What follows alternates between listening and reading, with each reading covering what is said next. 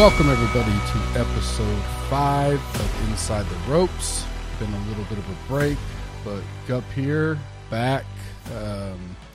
Got exciting news over the weekend, late last week on the PGA announcing his tour schedule.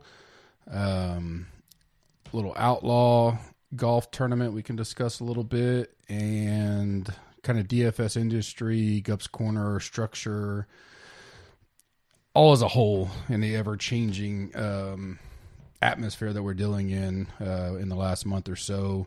We'll kind of wrap up this short pod tonight. Main focus here is the PGA Tour schedule. Talk about it a little bit, little highlights, little takeaways. If I have time, I'll hit on a little bit of the Outlaw Tour. Main thing, if you want, I mean, if you remember, I am covering it. I just released the rankings and the entire write-up about 30 minutes ago or so. It's Monday night right now, about 7 o'clock Eastern time. Central time. Done pretty well the first 2 weeks as a whole. The whole community has. So if you are a member, you can go check that out. If you're not a member, you can use CV30 and get 30% off any package there. And through the end of April, it is a 60-day trial period to start out. So basically what that means is you sign up, you have, if you sign up today, you'd have to June 20th for free, and then your membership would kick in if you don't cancel. If you decide Gup's Corner in the place for you after 60 days, you can cancel before that first date of the payment hitting, and no cost to you. So it's kind of a free trial if you guys want to check that out. Esports has been hot fire. Josh Gordon's been covering that for us officially for this week. He was doing it kind of on his own in Slack the last month or so, done really well. The horse racing channel has been very, very active almost daily. Some of the bigger ones, OG and the crew in there has been covering in detail as well. So a lot going on, a lot to try out.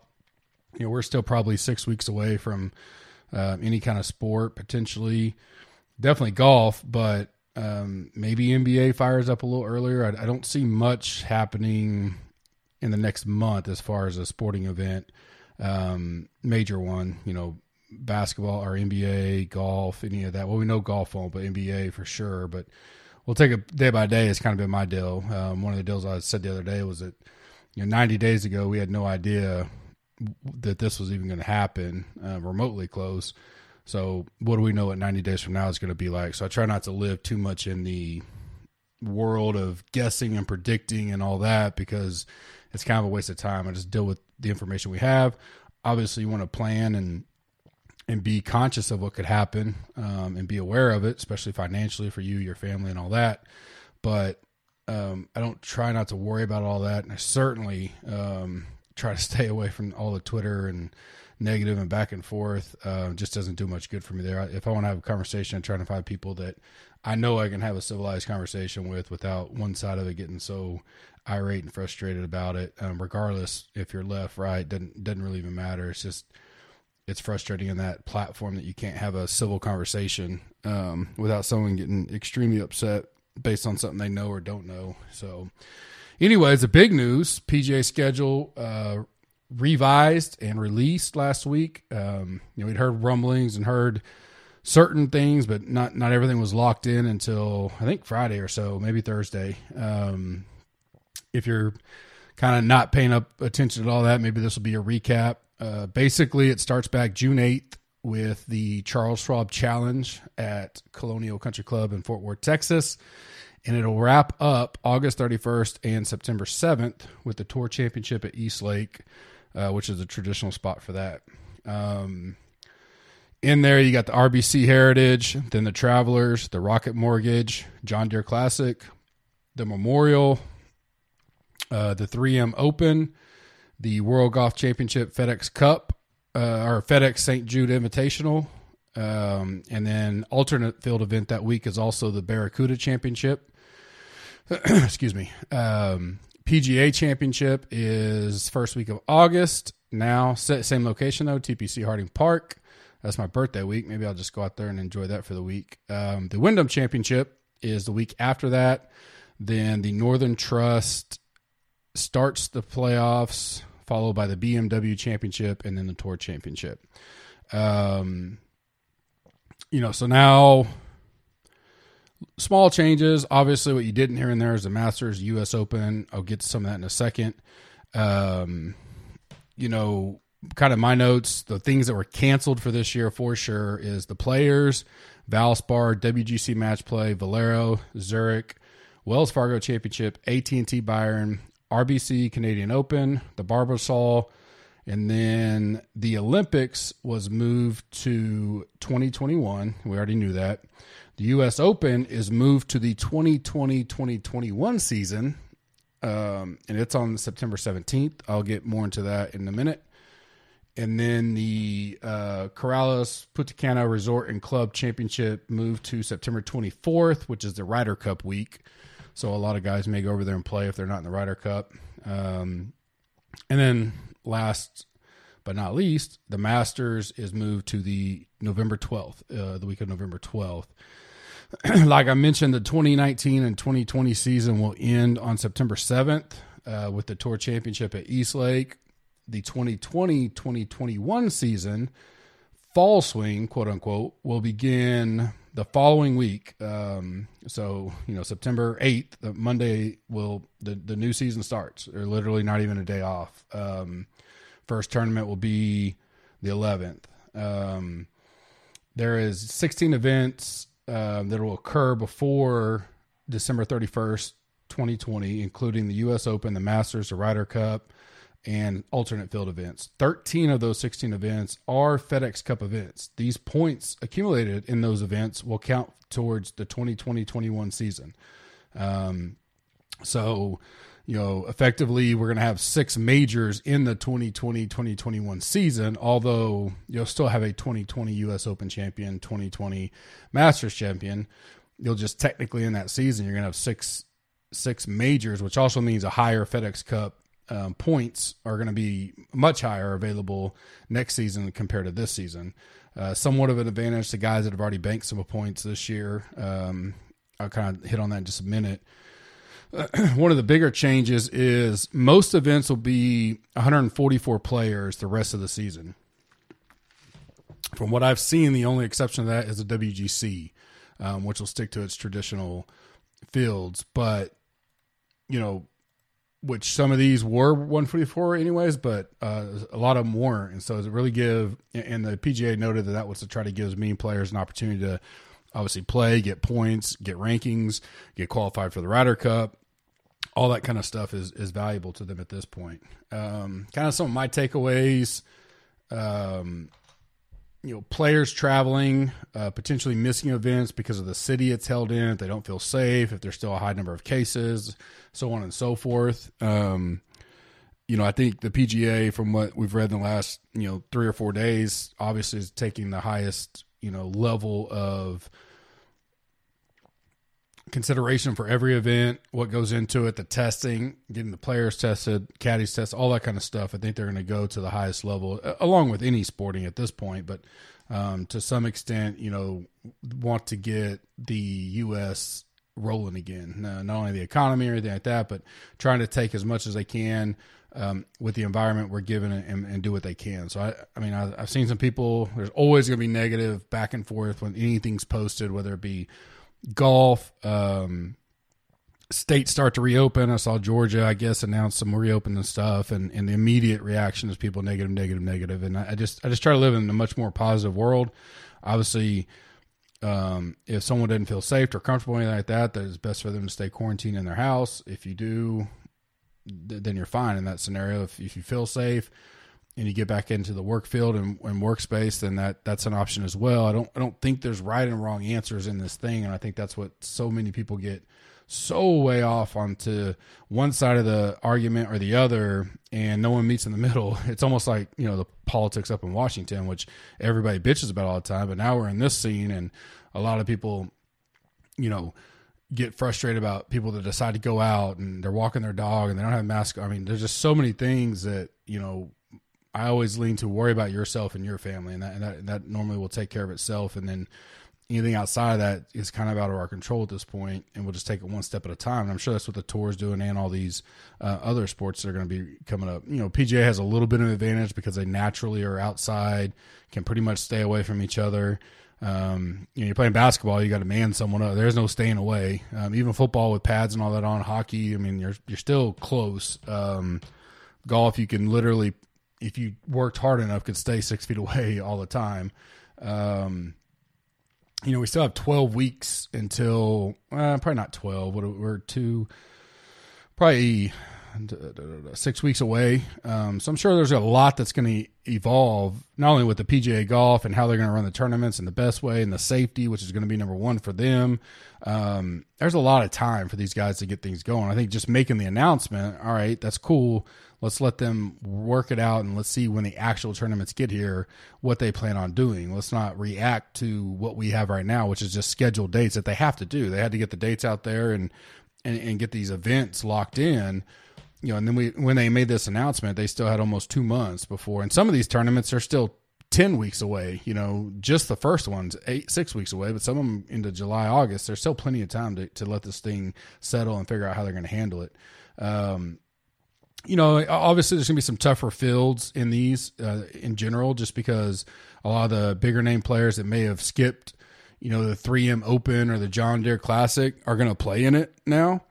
I especially think it'll be interesting to see what happens when some of these guys in the fall, we would never see, unless maybe the WGC or something like that. I don't envision a lot of these guys just kind of taking off and then showing up for the Masters. Obviously, everyone wants to win the Masters, so I'm sure you're going to see, obviously, the China swing and over in there, Asian swing. Will be interesting to see by then. We're talking about October, November. Will traveling be more acceptable? I assume so, but we don't know. But, a lot of those guys play the Zozo and the CJ Cup and then the WGC, because it's all kind of right there in Asia. And then Bermuda, I don't know, but then you'll get the Houston Open, which I imagine a lot of guys will play, which would be the week before the Masters. So be interesting to kind of see that. I can see maybe the RSM, Mayakoba, those are going to be afterwards. The Hero World's always Tiger's deal, but those two may not have as many participants or bigger names, but I think leading up in the fall, you'll see some guys staying fresh and wanting to play. Not all of them. They're not going to play all of them, but they're going to do their own kind of schedule. And especially the Houston Open probably got a pretty good draw here, being the week before the Masters now. I think that'll be good for them. As far as contests go, obviously you can go to the Gups Corner handle or Josh's handle at GW Buffalo 7. He's laid it all out there really well. He did most of the legwork. I reviewed it, take a look at it, and did a good job. So you can go to his Twitter and then obviously Gups Corner and see the differences in the original schedule and the revised schedule. Basically the one and done, there was 9 events canceled, which was the Players, Valspar, WGC Match Play, Valero, Zurich, Wells Fargo, Byron Nelson, RBC, Canadian Open, the Open Championship, and the Barbasol. The events added was the Safeway, the Sanderson Farm, the Shriner, CJ Cup, Zozo, WGC, HSBC, Bermuda Championship, and the Houston Open. All the other ones are still on there that would have been like Houston, U.S. Open, the Masters, stuff like that. The majors segment, we lost the Players, the Open, and the Match Play, and it's replaced with Memorial, BMW Championship, and the WGC HSBC. If you are in the GC Cup, similar situation. A few added, a few lost, but they netted out to about the same as of now. The only star is waiting to see. DK did say they plan on having contests for the Barracuda. Didn't get, we'll have to see if they don't cancel it, then they could adjust. But being that it's normally a Stableford event, so the eight similar that was lost and 8 similar that was added. Josh says we'll use the same format, order of elimination, 125, 70, 30. However, our playoff events will be WGC, HSBC, the Houston Open, and the Masters. So same elimination heading up to that we would have used no matter what, but it doesn't correlate kind of like the FedEx did. So there'll be 30 guys in the GC Cup that make the Masters, which will be the final there. Big event. So the 600 weeks will kind of mirror the tour with a little bit of adjustment. PGA Championship, Northern Trust, BMW Championship, Tour Championship, U.S. Open, WGC, Houston Open, and then the Masters. And the major segments correlate to that.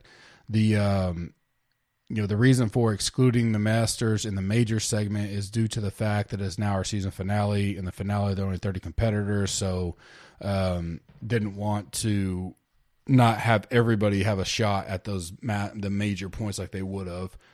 Overall, at least internally at the GC Slack and everything, has been well received. He did a lot of good work on it. I know a lot of people were frustrated for a while, and people asking for refunds and all that. I'm in many one and dones. I do a lot of these kind of contests. Not one of my one and dones did refunds. Not one. I heard people out there saying they already got all those refunded. Well, that's good for them. We didn't, and we didn't do it because we didn't have anything to go off of. If PGA would have came out, last week and said, well, we're canceling the season, but these 5 tournaments, well, then, yeah, we would have had to start working towards it. Or Josh would have had to start working towards getting that out. But they didn't. Now they made a decision. We can, little adjustments and moves, get all the contests completed and have winners. There's really no loss at any time. So we'll get it wrapped up, and then we'll start, brand new 2021 season, in January or so with the normal tournaments we start with. Sony, I believe, for the one and done for sure. But again, if you have questions, you can always email Josh or look at Twitter to read all that. If you're in Slack, you can DM Josh and he'll get everything answered for you. Overall, just, somewhat exciting to kind of talk about it and get it heading back. And, we all love golf and in football, we're, wait to see how that's going to play out and if everything's going to start on time or whatnot. We got the draft this weekend. But just getting some excitement. Obviously, the last dance last night with the MJ Chicago Bulls story, very interesting to watch. Especially it was in the prime time of my middle school teenage years. It was awesome to watch, really, and especially watch it like with my wife, who really wasn't into sports back then. My kids, not fully engaged for the whole 2 hours, but definitely. Watch some of it and, ask questions and stuff like that. So it was kind of, and there's some stuff I forgot about, and didn't at the time, couldn't correlate to real life like I can now. Like to hear that Scottie Pippen was on a 7-year, $18 million, where today he'd have been on like a, 5-year max or something like that. It's crazy to hear that story. At that time when I was that young, I wasn't really paying attention to what people were making or what it meant and how it meant he was the 6th highest player on the Bulls, one of the lowest players in the league, certainly one of the lowest starters in the league paid. So that was just crazy to kind of see all that kind of stuff and unique and fun and get the, who's the best, who's the GOAT, which is never going to be answered, but certainly fun chatter back and forth. Overall that's about it. I didn't want to take a real long pod. I will say, the Outlaw Tour, it's cool, and I think they're kind of stepping up and recognizing it. They're going to do some live streaming, I think for the next 3 tournaments for sure. Starting to get to know the players a little bit, just, this is the 3rd week now. A lot of these guys have played, all 3 weeks, or at least 2 out of the 3 or so. It's showdown scoring. If you're not familiar, it locks tomorrow about 12:50. So, it's a 2-day tournament, so just 2 showdowns. The last 2 have been 3-day tournaments, but they were all 3 showdowns as well. A lot of amateurs in there. Some of them you can kind of just mark out. Some may have a chance to be a sleeper, so I kind of go over that in the article.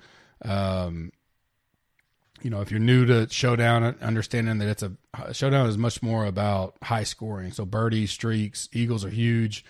There's no finishing positions or anything like that. So you can have a guy make 4 birdies and 4 bogeys versus a guy that makes 18 pars, and you're well ahead, with the birdie additive that they have. And the eagle is just massive. And these tournaments seem to have a few per round at least. So those are always unique. There's a few guys this week that hadn't played on there yet.